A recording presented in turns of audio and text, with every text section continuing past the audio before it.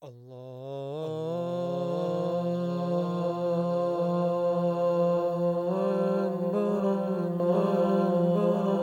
alaikum, brothers and sisters. I'm Sister B, and welcome to Islamic Audio Bites. We will be continuing to listen to the Crusades through Muslim eyes, which can be accessed at islamiclegacy.org. Let's listen. Despite the horrific scenes, one man managed to keep his sanity intact. The indefatigable Shams al-Dawla gathered a small group of fighters and headed for the citadel. They barricaded themselves inside and fought off repeated attacks by the converging crusaders. The leading Frankish commander, a gigantic man with long, flowing blonde hair named Bohemond of Taranto, was wounded in one of these attacks. He sent Shams a message asking him to abandon the citadel in return for safe conduct, but the young man was not to be fooled. The citadel was stocked with enough food and sharp arrows to last months, and the crusaders would lose thousands if they tried to take the citadel by force. Their determination paid off. The crusaders gave up and left the citadel alone.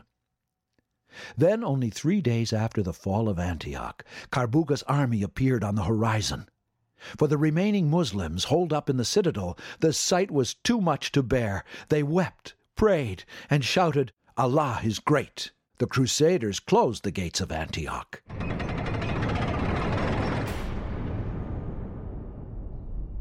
The besiegers had become besieged. Carbuga's army had swelled in numbers. As soon as he crossed into Syrian territory, Dukak and other princes joined with their forces. This Muslim army was truly massive. The Crusaders probably hadn't seen a larger army before, and now that they were besieged themselves, with no food and no prospect of pillaging neighboring lands for supplies, they were facing annihilation. And that was certainly what should have happened. Except that the Muslim army was majestic in appearance only. Dukak was hard at work, whispering evil thoughts about Carbuga into the ears of the emirs. If Carbuga was to defeat the Crusaders, then he would set himself up as a savior of sorts, and no Syrian city would escape his rule.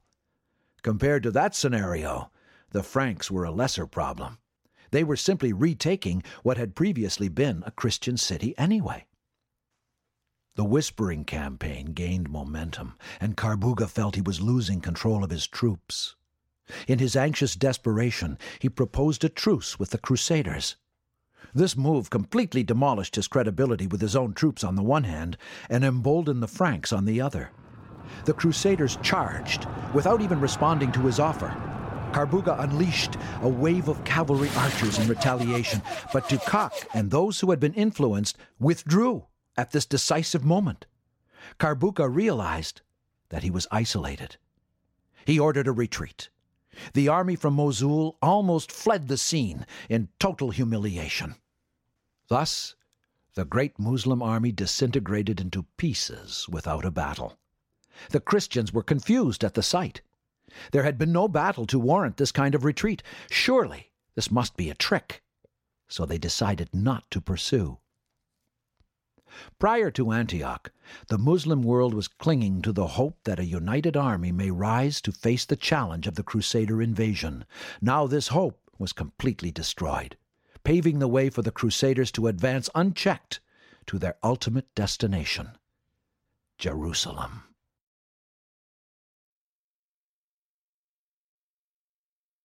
Chapter 5. Mixed Fortunes on the Road to Jerusalem. If the debacle at Dorylium spread fear throughout Muslim lands, Antioch created mass hysteria, particularly on the path from Antioch to Jerusalem.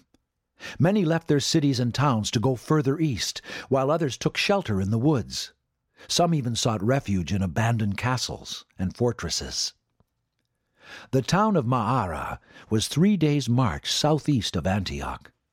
It was populated by simple farmers and had only an urban militia consisting of several hundred young men with no military experience. It wasn't long after the fall of Antioch that Ma'ara found itself surrounded by thousands of crusaders. For 2 intense weeks, the urban militia battled courageously to keep the Christians at bay. They even went as far as to hurl beehives down onto the invaders. The Franks countered by building wooden turrets as high as the city walls. The defenders panicked. Some took it upon themselves to retreat from the outer walls and barricade themselves in tall buildings, thinking this made better sense. Others did the same. Soon, the outer perimeter was left completely unguarded. And yet, the Crusaders did not dare to enter the city. Some of the more prominent personalities contacted Bohemond, now known as the Master of Antioch. He promised to spare the lives of the people if they stopped fighting and withdrew from certain defensive positions. In their desperation, the Muslims of Ma'ara put their trust in Bohemond's word. They gathered in their houses and cellars, waiting all night in fear. The Crusaders arrived at dawn. What happened next cannot be captured in words.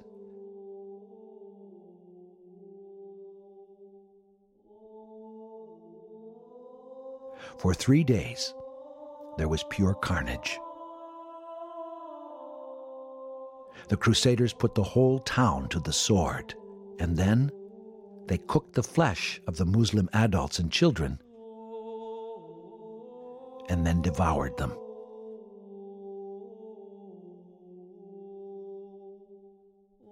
In the words of Rudolph of Cayenne, in Ma'ara, our troops boiled pagan adults in cooking pots. They impaled children on spits and devoured them grilled.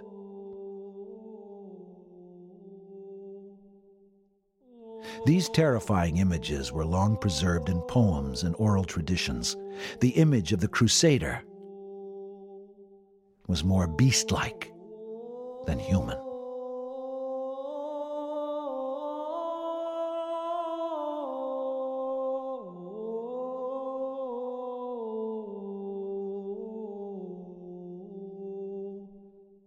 At least one city managed to escape the fate of Ma'ara.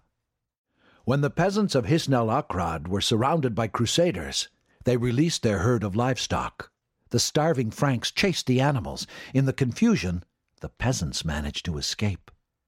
The rest of the cities en route to Jerusalem paid homage to the Christians rather than resisting them. Delegations from Tripoli, Shazar, Homs, Beirut, Tyre, and Accra showered the Christians with gold and gifts. Some even bestowed horses on them, so that they could make up for the ones they lost in warfare. Such was the fragmented state of the Muslims that they all but laid the red carpet for the Franks on the way to Jerusalem. Of all the delegations that showered gifts on the Crusaders, the most generous came from Tripoli. This city was enjoying an age of peace and prosperity that was the envy of its neighbors. The pride of the city was the enormous Dar al-Ilm, or House of Knowledge, containing over 100,000 volumes, one of the largest collections of its time. The city was ringed with fields of olives, carobs, and sugar cane. Its ports were bustling with activity. The leader of Tripoli invited the Crusaders to come to Tripoli to hear his proposal for an alliance.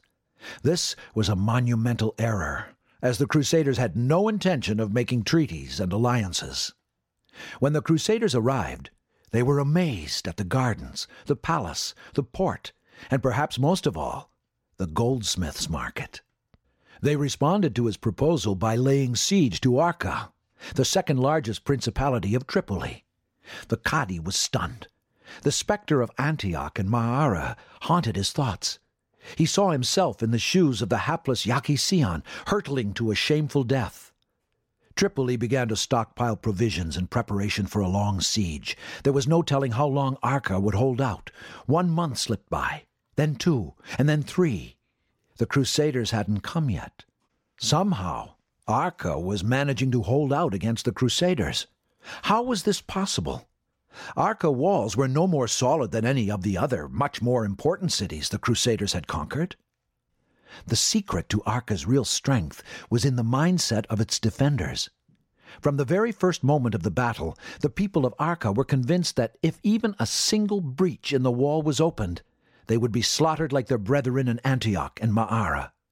So they kept watch, day and night, repelling attempt after attempt, until the invaders simply became frustrated. In May of 1099, after almost 4 months of besieging Arca, the Crusaders slid away, hanging their heads in shame.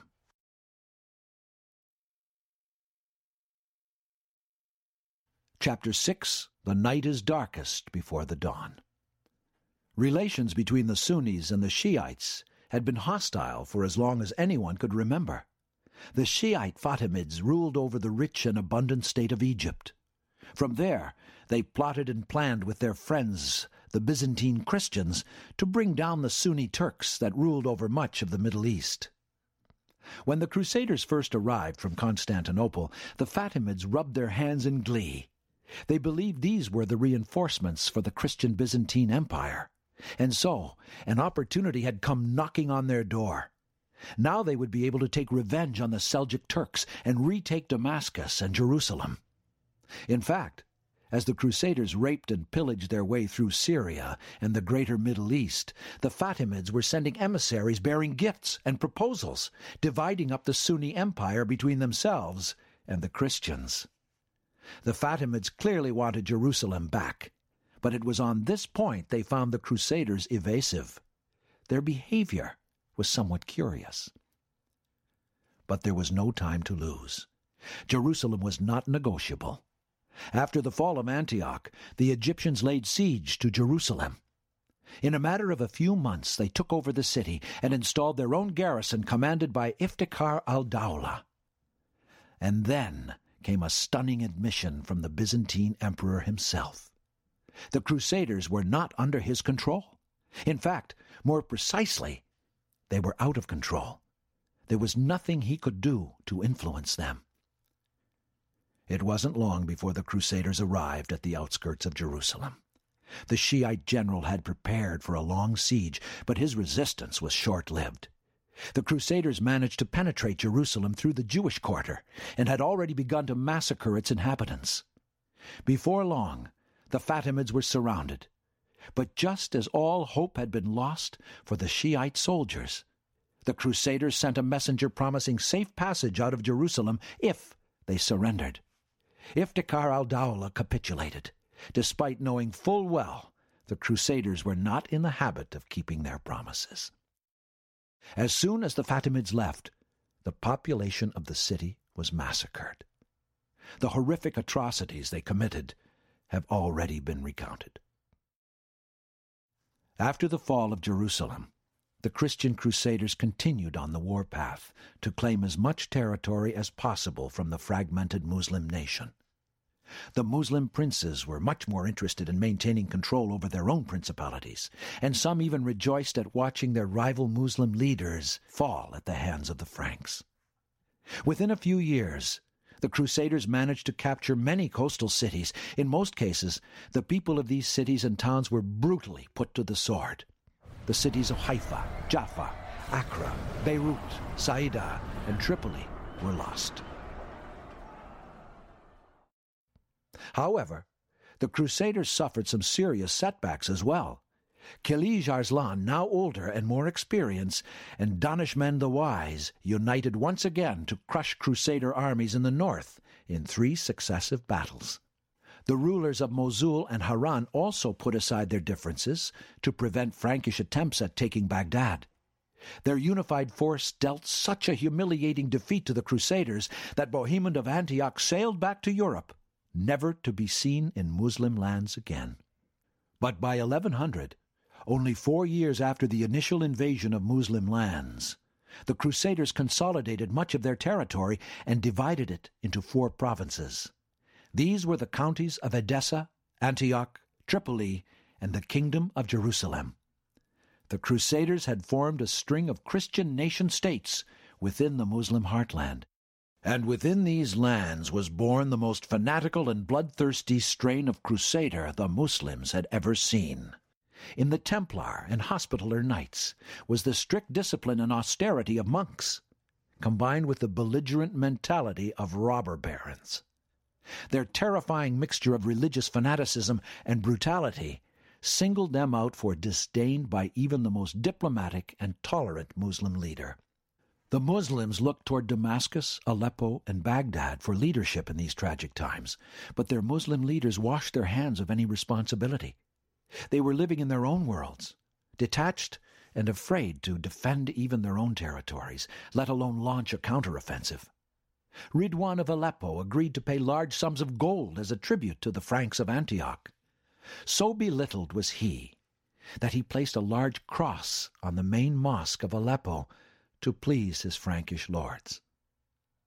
The princes had been orchestrating conspiracies against each other for so long that none of them could trust each other. Each felt that it was a lesser evil to lose land to the Franks than to their rival Muslim princes. Like in Sicily or Al-Andalus before them, they sought help from the Christians in fighting their internal wars. What the Muslims did have on their side was numerical superiority. Many of the Crusaders returned to Europe. Gaining reinforcements became increasingly difficult due to a more unified Seljuk front in Anatolia. The Crusaders relied instead on reinforcements by sea, as they held most of the coastal cities. Another crucial tactic of the Crusaders to counter their lesser numbers was to build large castles to keep themselves fortified against their enemies. Although the leaders were unwilling to act, the general Muslim Ummah and some of its learned men showed more urgency. Of them was the Grand Qadi of Damascus, Abu Sa'd al-Harawi, who traveled for 3 weeks under the scorching sun to Baghdad, and there he made a powerful call for jihad. "How dare you slumber in the shade of a complacent safety, leading lives as frivolous as garden flowers, while our brothers in Syria have no dwelling place save the saddles of camels and the bellies of vultures. Blood has been spilled, beautiful young girls have been shamed, and must now hide their sweet faces in their hands. Shall the valorous Arabs resign themselves to insult, and the valiant Persians accept dishonor? Never have the Muslims been so humiliated. Never have their lands been so savagely devastated." There were tears, but nothing more. The so-called Khalifa of the Muslims at the time ordered an inquiry into the matter, which nothing came out of. Perhaps that is why common folk used to say at one stage that the Byzantine emperor was a better Muslim than the Khalifa. At least he called upon the Muslims to unite and drive the Franj out of their lands. There was also al-Sulami of the Umayyad Mosque of Damascus. He called the Muslims to return to their religion. He argued that the losses of the Muslim nation were punishment for neglecting their religious duties and abandoning jihad. Al-Sulami traced this decline to the Khalifas, who neglected their duties of at least conducting one offensive jihad per year. And then there was Ibn Kashab, a Shiite Qadi from Aleppo, who gathered the masses and also sent a delegation to Baghdad. He rallied the people to prevent the cross to be placed on the main mosque, which Ridwan had agreed to do for the Crusaders. After the death of Ridwan, he was instrumental in supporting Aleppan leaders, capable of taking on the Crusaders. In fact, for a long time, Aleppo was the main source of resistance to the Crusaders. But just as the campaign for jihad began to gather momentum, an old enemy reared its head from within the Muslim Ummah. This enemy was devilishly cunning in its plots, brazen in its attacks, and yet it remained unseen, like shadows on a moonless night. This was the deadly Shiite sect known as the Assassins. Al-Harawi, Ibn Hashab, and other great generals who were trying to rekindle the flame of Iman and jihad fell to their daggers. They struck at Muslim figures at crucial times, throwing the Ummah into chaos. These masters of disguise would appear as old men, or Sufis, or merchants, giving the impression of feebleness and vulnerability, while moving freely in Muslim towns, surveilling the habits of their intended victim. Although they plotted and planned in secret, the execution was almost always in public, before the largest possible crowd for maximum impact. Their favorite site was a mosque after Friday prayers. As their prey would pass by, they would pounce, stabbing their quarry in the head or heart. It was this same sect that cast its spellbinding influence over Ridwan. Their attempts at undermining Sunni Islam were terrifyingly effective. The Muslim Ummah was desolate, and morale was extremely low. As a Muslim author put it, the Franks were spread far and wide. Their troops were numerous, and their hands extended as if to seize all of Islam. Day after day, their raids followed one another. Through these, they did the Muslims much mischief, smiting them with desolation and ruin. In their misery, men longed for death. In its bleakest moment, Allah sent the Ummah of Muhammad, peace be upon him, new leaders that would change the course of events in the Holy Lands. That is it for today. Please remember to leave a review and rating wherever you listen, and to remember to share the podcast with your family and friends. We are on all the major podcasting platforms, including Apple Podcasts, Spotify, Google Play, Stitcher, and we're also on YouTube as a voice-only channel. Please join our Islamic Audio Bites community on Instagram and Twitter, and follow me on Facebook as well. Do check out our website at IslamicAudioBites.com, and if you would like to contact me directly, please do so at sisterb007@gmail.com. Hope your day is full of goodness. Assalamu alaikum.